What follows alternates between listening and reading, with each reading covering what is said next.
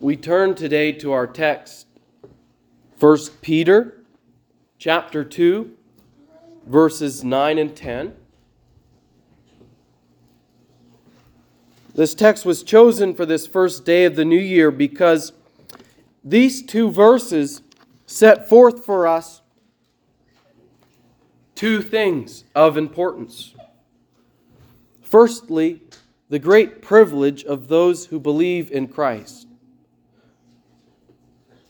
The great privilege of those who believe in Christ. And we're going to talk about what that is. And secondly, the great purpose for which they are saved. The great purpose for which they are saved. Here in these two verses, the identity, the who you are, and the mission, the why we are here of the church is laid out for us. And it's given to us as it was to those to whom the Apostle Peter originally wrote the letter, so that we might draw strength and direction from these verses in the coming days. And we know from the very beginning of 1 Peter that the apostle is writing to those who are being persecuted, suffering various trials, and he's writing to encourage them. And so he offers here in the second chapter of 1 Peter this great reminder, though persecuted, the church is privileged and is called for a great purpose. We're going to remember this morning. I'm going to read our verses, 1 Peter chapter 2, verses 9 and 10. You can follow with me. But you are a chosen race, a royal priesthood, a holy nation, a people for his own possession, that you may proclaim the excellencies of him who called you out of darkness into his marvelous light. Once you were not a people, but now you are God's people. Once you had not received mercy, but now you have received mercy. Now the phrase, "but you are," alerts us to the background of our text. A great contrast is being made between you who believe, verse 7, and those who do not believe. Reading verses 7 and 8 in full, this is what it says. So the honor is for you who believe. But for those who do not believe, the stone that the builders rejected has become the cornerstone, and a stone of stumbling and a rock of offense. They stumble because they disobey the word, as they were destined to do. You see, in this passage, Peter is teaching from the words of the prophets. 3 times he quotes twice from Isaiah 8:14, Isaiah 28 verse 16, and once from the Psalms, Psalm 18 verse 22.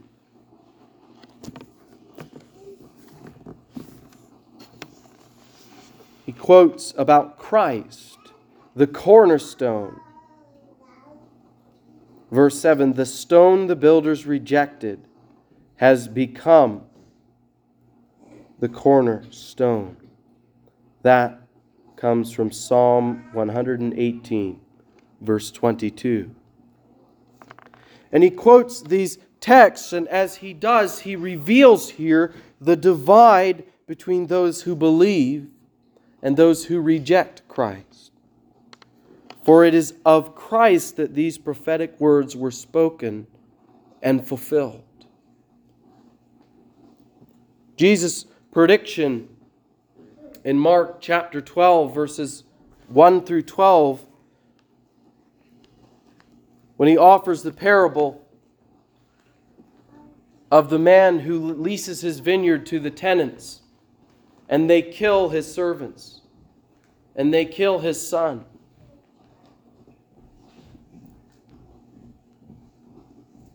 That was fulfilled. It proved true. He was rejected by the religious leaders, but chosen to be the cornerstone of God's people. Where you and I stand with Jesus is a matter of eternal significance. For those who are not built upon him will trip over him and fall to their destruction. He will be, as the Spirit says in 1 Peter 2 verse 8, a stone of stumbling.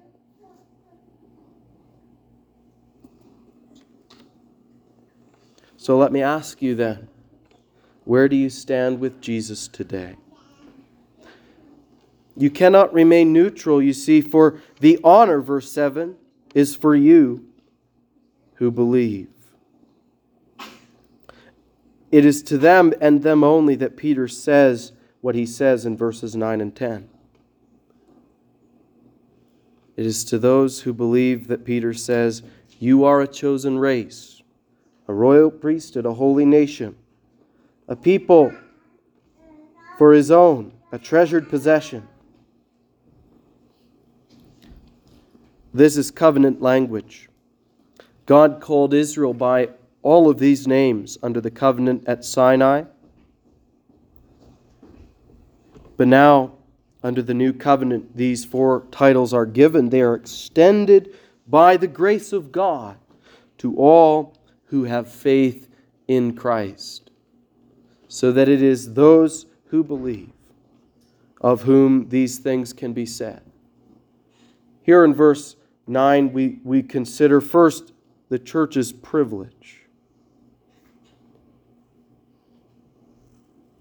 These four titles that are given display the goodness of God, that He would bestow these names upon those who believe in His Son. The first name given, you are a chosen race.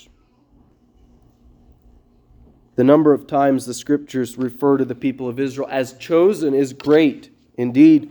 But out of all of them, perhaps three are of particular significance. Deuteronomy chapter 7, verse 6. Deuteronomy 14, verse 2. And Isaiah 43, verses 20 and 21.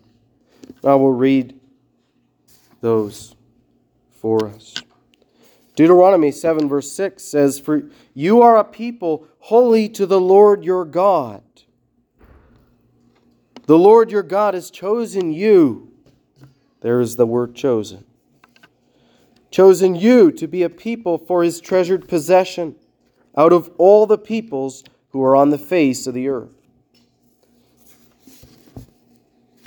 You might notice that three of the titles in Paul's letter are here in that verse. That is the holy nation, chosen people, and a treasured possession. This verse is repeated again 7 chapters later in Deuteronomy 7 verse 2.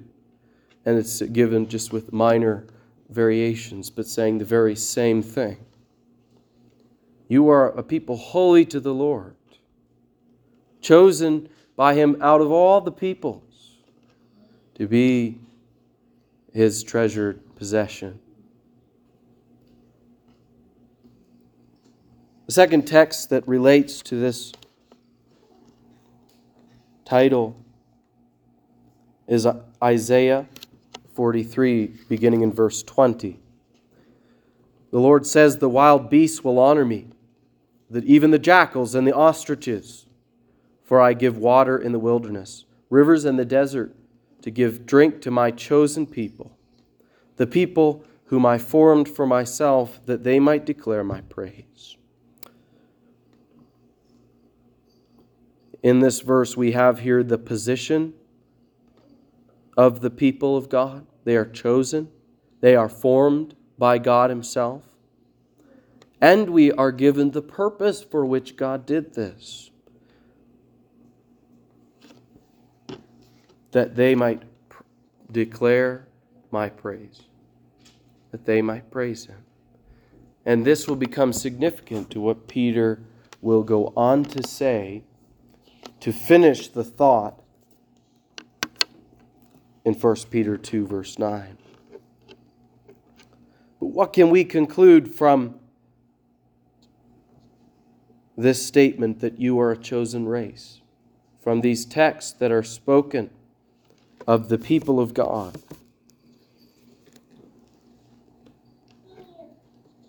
These texts emphasize God's free choice and initiative as the chief characteristic that sets the people of God apart from all others. It is because of Him, because He set His love upon us.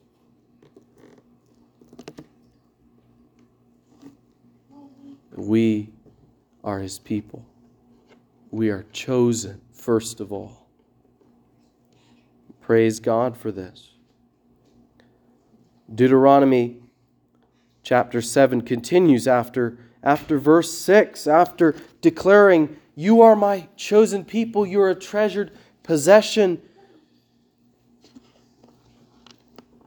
Verse 7 says, "It was not because you were more in number than any other people that the Lord set His love upon you and chose you. For you were the fewest of all peoples. But it is because the Lord loves you and is keeping the oath that He swore to your fathers that the Lord has brought you out with a mighty hand." It is because of the Lord's love, His free choice, His grace, that He both chose the nation of Israel, the seed of Abraham, and all who by faith trust in the Lord Jesus Christ.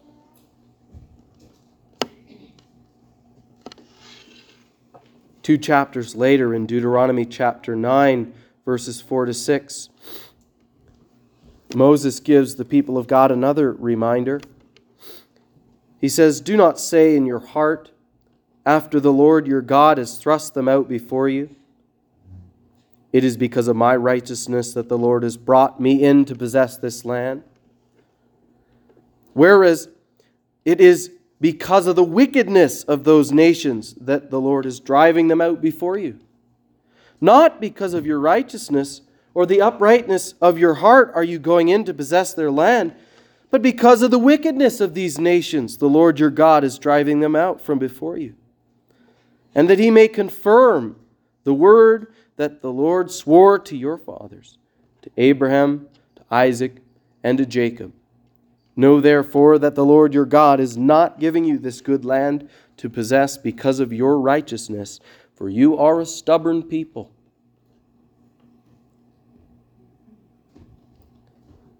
Both of these passages are reminders to us that we are chosen and we are loved not because of our size or our strength or our righteousness, but because of God's free and gracious choosing. This is reason to rejoice and to do so with very humble hearts. For we have no claim upon this title. We have no claim upon saying, I am a chosen one. I belong to my God. We have no claim apart from the work of God, from His will to save. That is an amazing thing.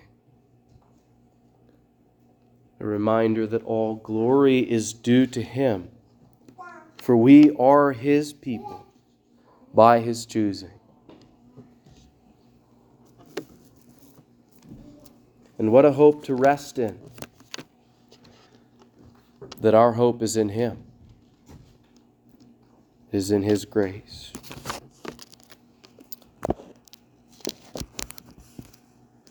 The second thing that is said about the people of God is you are a royal priesthood.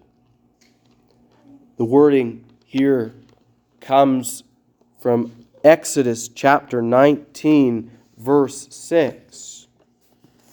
And I would invite you to turn there with me as I turn there. Exodus chapter 19. This is Israel at Mount Sinai, prior to the giving of the 10 words, the covenant that God gave to His people. This is what He says in verse 6 about them. This is what Moses was to speak to the people. Now therefore, if you will indeed obey my voice and keep my covenant, you shall be my treasured possession among all peoples, for all the earth is mine. And you shall be to me, verse 6, a kingdom of priests and a holy nation. These are the words that you shall speak to the people of Israel. Here again we have a different set of the titles that Peter uses. And one of them is a kingdom of priests, verse 6. And this is what God says the people would be if they should obey Him. What we find in the history of the nation of Israel is that again and again they did not obey. They did not follow the Lord their God. They did not love Him or worship Him with all of their heart, soul, mind, and strength. Yet this is said of them who would obey, who would believe in the Lord their God, listen to His voice, and keep His covenant.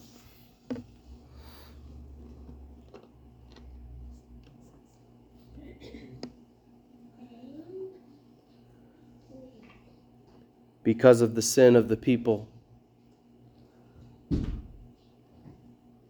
access to God was limited under the first covenant. Contrast 2 Chronicles 23, verse 6 with Ephesians 2, verse 18.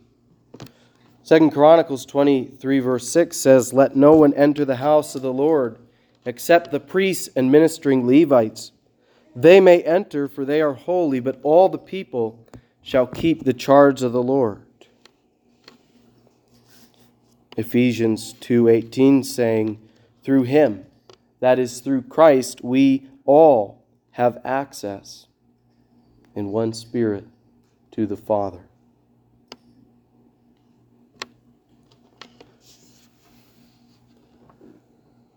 The new covenant hope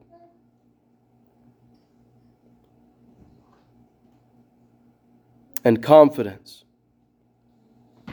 is that access to God is given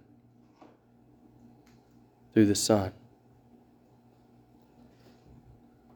To enter into the holy places, Hebrews 10, verse 19, by the blood of Jesus.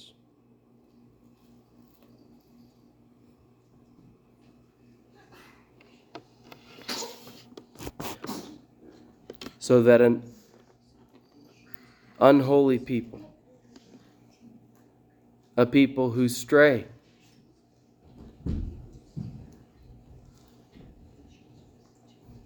might enter into the presence of God through Jesus Christ. That is the great difference between the word given in Exodus chapter 19, this promise on the basis of their obedience, that they would have access to God, that they could serve Him as a people who were priests. That now in Christ, all who believe are given this privilege. the privilege of walking in the presence of the Most High God, of serving Him. And secondly, given a position of authority under God. For the priesthood given is called royal, that is, of a kingly nature. And of the nature of this rule, little is said. But Paul declared at one point in 1 Corinthians chapter 6, verses 2 and 3, "Do you not know that the saints will judge the world?" And again he said, "Do you not know that we are to judge angels?" Think of that for a moment. That is not a position that is deserved any more than we deserve to enter into the presence of God.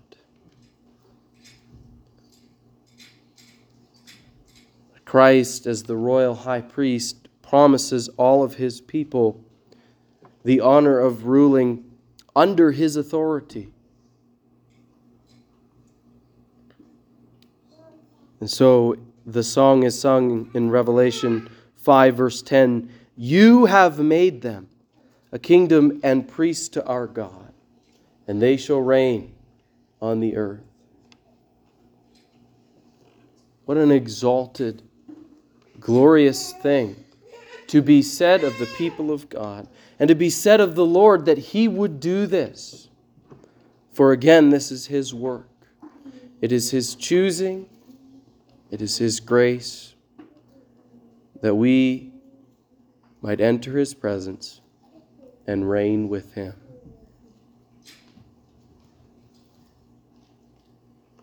A third title is given, a holy nation.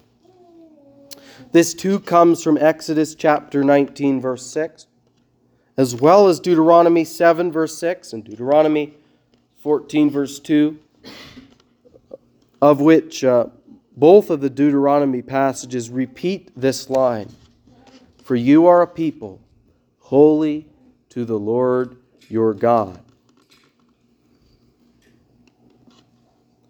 As Israel, the nation, was intended to be, so we are in Christ a new ethnos, a new nation. A nation that is purified not on the basis of our righteousness, but on the basis of Christ's gift of righteousness. We can be said to be holy.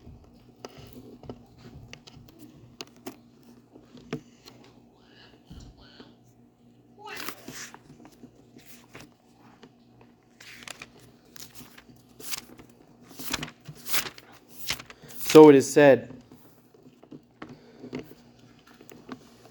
in the letter written to the Hebrews in chapter 10, "By a single offering He has perfected," that is Christ, "for all time those who are being sanctified." Here we have a great truth. There is the truth that we are now, even now, being made holy, being conformed to His image.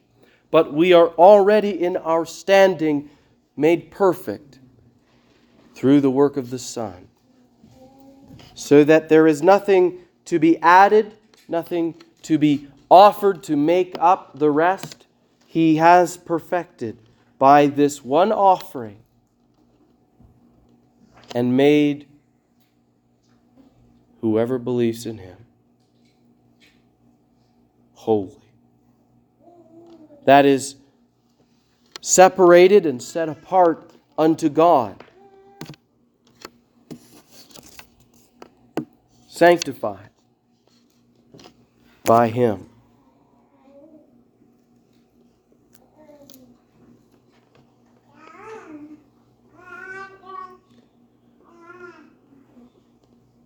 Again, we see that none of these privileges, none of these things can be spoken of us apart from Christ, apart from His work. For none of us could say, I am a holy person. We could not say of our gathering, we are a holy people gathered together, if it were not for our holy Savior, who has perfected for all time those who are being sanctified. Hebrews 10:14. Now there is a fourth title given. That is, we are a people for His own possession. God's treasured possession, as the ESV renders Exodus 19 verse 5, Deuteronomy 7 verse 6, Deuteronomy 14 verse 2, and Malachi 3 verse 17. God's treasured possession is His people. And so, as we read previously in Deuteronomy 7 verse 6, the Lord your God has chosen you to be a people for His treasured possession. That is, those whom He loves so dearly, that He treasures out of all the peoples who are on the face of the earth.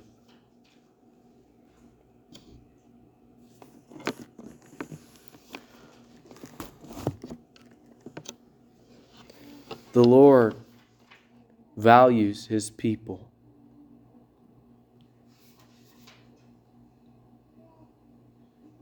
He makes what some would see as the trash of the earth His treasure. He gives value to the broken and the weak. He makes the worthless worthy and gives the lowly a place of honor in His house. He does this by His own good pleasure, because this is His delight, because this is His joy. Out of no obligation to anyone, He blesses His people. He lavishes His love upon them. He bestows mercy where there ought be none, where none is deserved. And the people of God can truly say they are treasured. They are well provided for, richly provided for, by the grace of God.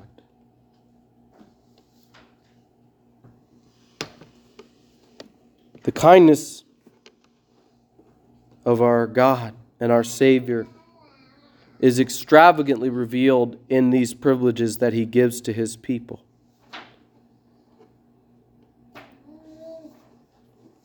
In a half an hour, we have barely scratched the surface of the things that the Lord has said of His people.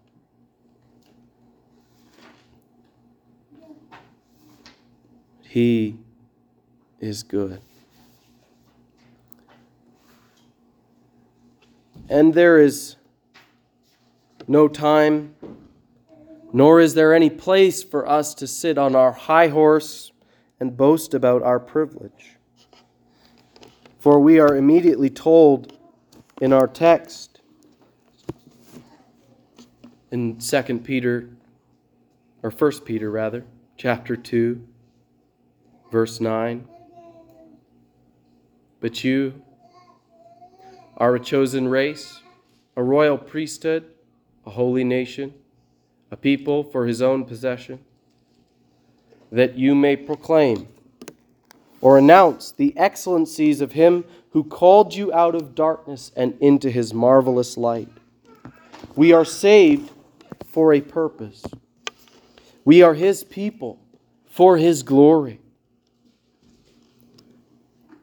that you may proclaim His excellencies. That is to say, the perfections, the glory, the fame of the one who would do all of these things. The one who would take us from darkness to light, who would rescue us from a state of sin and blindness and destruction and bring us into the realm of goodness, godliness, truth, and life.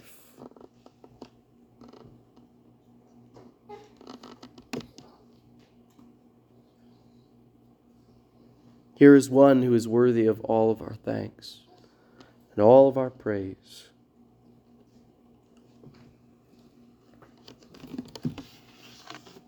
God tells us plainly why He saved us. Isaiah 43 verses 20 and 21, we read it earlier. I give water in the wilderness, rivers in the desert, to give drink to my chosen people, the people whom I formed for myself, that they might declare His praise. God is building a people for Himself. 1 Peter chapter 2, verse 5. To be a holy priesthood, to offer spiritual sacrifices acceptable to God through Jesus Christ. The process of God building His church in Cardston and Lethbridge, in the world, is for one purpose: that His people would offer spiritual sacrifices to God, praising Him with our lips and honoring Him in our lives, and this only through Christ. For what could we bring to God without Christ that would be of any value?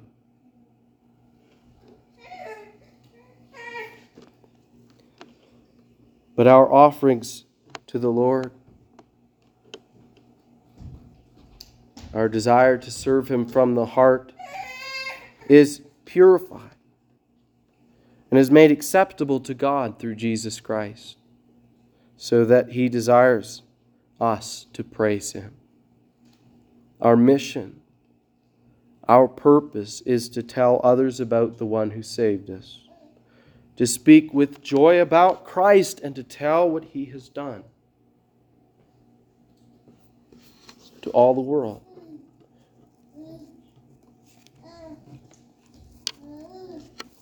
Is this what you see of as your purpose in life?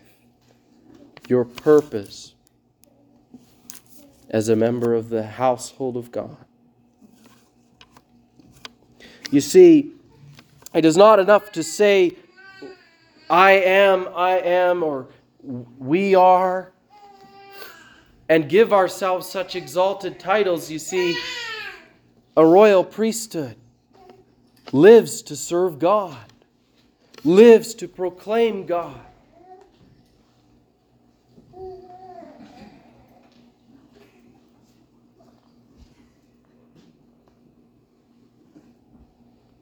When we have been made new,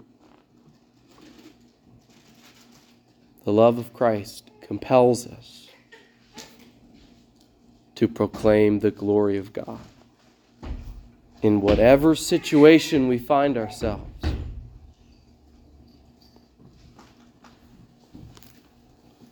This is our purpose. But what is our motivation to proclaim the glory of God? What is our message to the world? The Christian story is laid out for us briefly in 1 Peter chapter 2, verse 10. Once you were not a people, but now you are God's people. Once you had not received mercy, but now you have received mercy. It's a simple message. And this is our motivation. It's the reason why we give God glory in all things.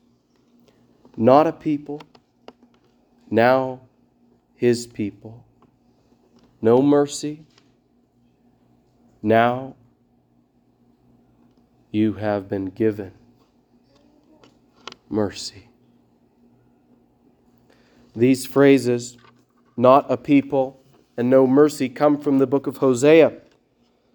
When Hosea's wife, who was an unfaithful wife, when she was giving her birth to their second child, a girl, the Lord told Hosea chapter 1, verse 6, call her name Lo Ruhamah, which means no mercy. For I will no more have mercy on the house of Israel, And when Hosea's wife had another child, this time a son, the Lord said in verse 9 of Hosea chapter 1, "Call his name not my people, Lo Ami, for you are not my people, and I am not your God." That's what the Lord said to the people who called themselves by his name at that time. Peter takes these names as indicative of our former condition. That is, this is how all Christians, no exceptions, once were. This is how we might be described apart from Christ. Every last one of us used to be an enemy of God, an adulterous covenant breaker like Gomer and her children. This is a humbling truth to proclaim, that none of us has any right to eternal life and peace with God. And it is a sobering reality because this is also the current state of humanity apart from faith in Christ. This is where people find themselves. But this is not the final word. God declares in Hosea chapter 2, verse 23, "And I will sow her for myself in the land, and I will have mercy on no mercy. And I will say to not my people, you are my people, and he shall say, you are my God." And Peter writes, "Now you are God's people. Now you have received mercy." Praise God. The marvel of the gospel is that God declares his intent to save the undeserving, and then he goes out and he does this throughout all generations, even the most wicked of generations. He bestows mercy on those who deserve no mercy. He makes those who are not a people into his own cherished possession. So that this day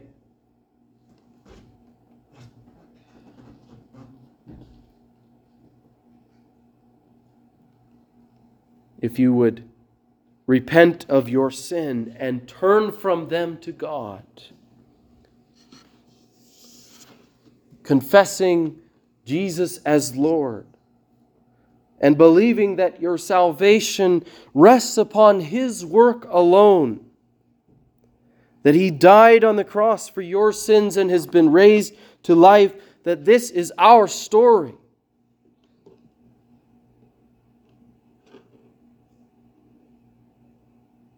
This is the honor given to you who believe.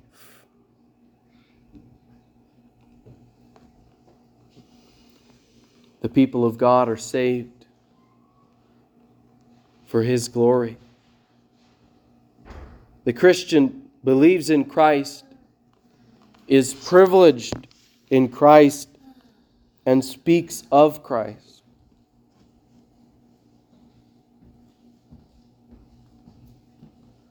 When we think of the implications of the message of these two short verses, I want to consider two. First, this means that we have no cause for boasting in anything except to boldly boast of Jesus Christ. It is his grace that any of us should know such privilege as to be called his own.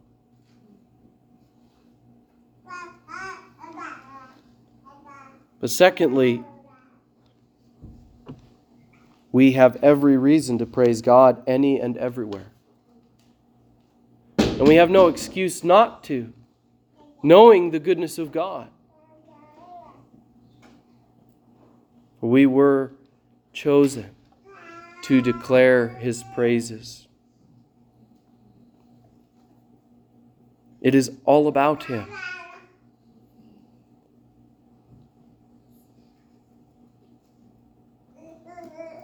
The writer of the letter to the Hebrews wrote in Hebrews chapter 13, verse 15, "Through Him then," that is through Christ, "let us continually offer up a sacrifice of praise to God, that is the fruit of lips that acknowledge His name."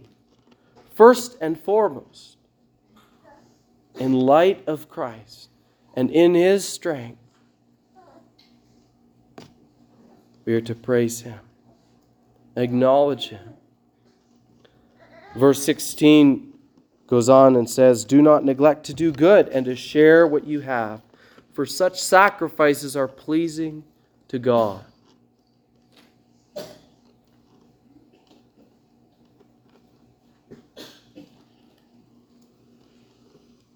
Brothers and sisters, I plead with you by the mercies of God that you would not neglect to remember and rejoice in the gospel this year. That you would so rejoice in the mercy of God that you would always seek opportunities to tell others about Him. That every morning you will wake up, and as you live your life, you will ask yourself, how can I declare His praises today? Think of how marvelous He is. That you would remember every morning how good God has been to you.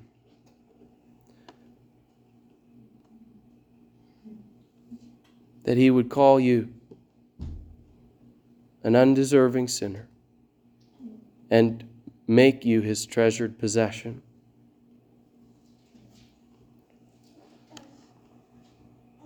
And that you would seek wherever you are and whatever you do to bring glory to God and to acknowledge Him. That we, who are His people, will live for His glory no matter the cost, and rejoice in His mercy. Amen.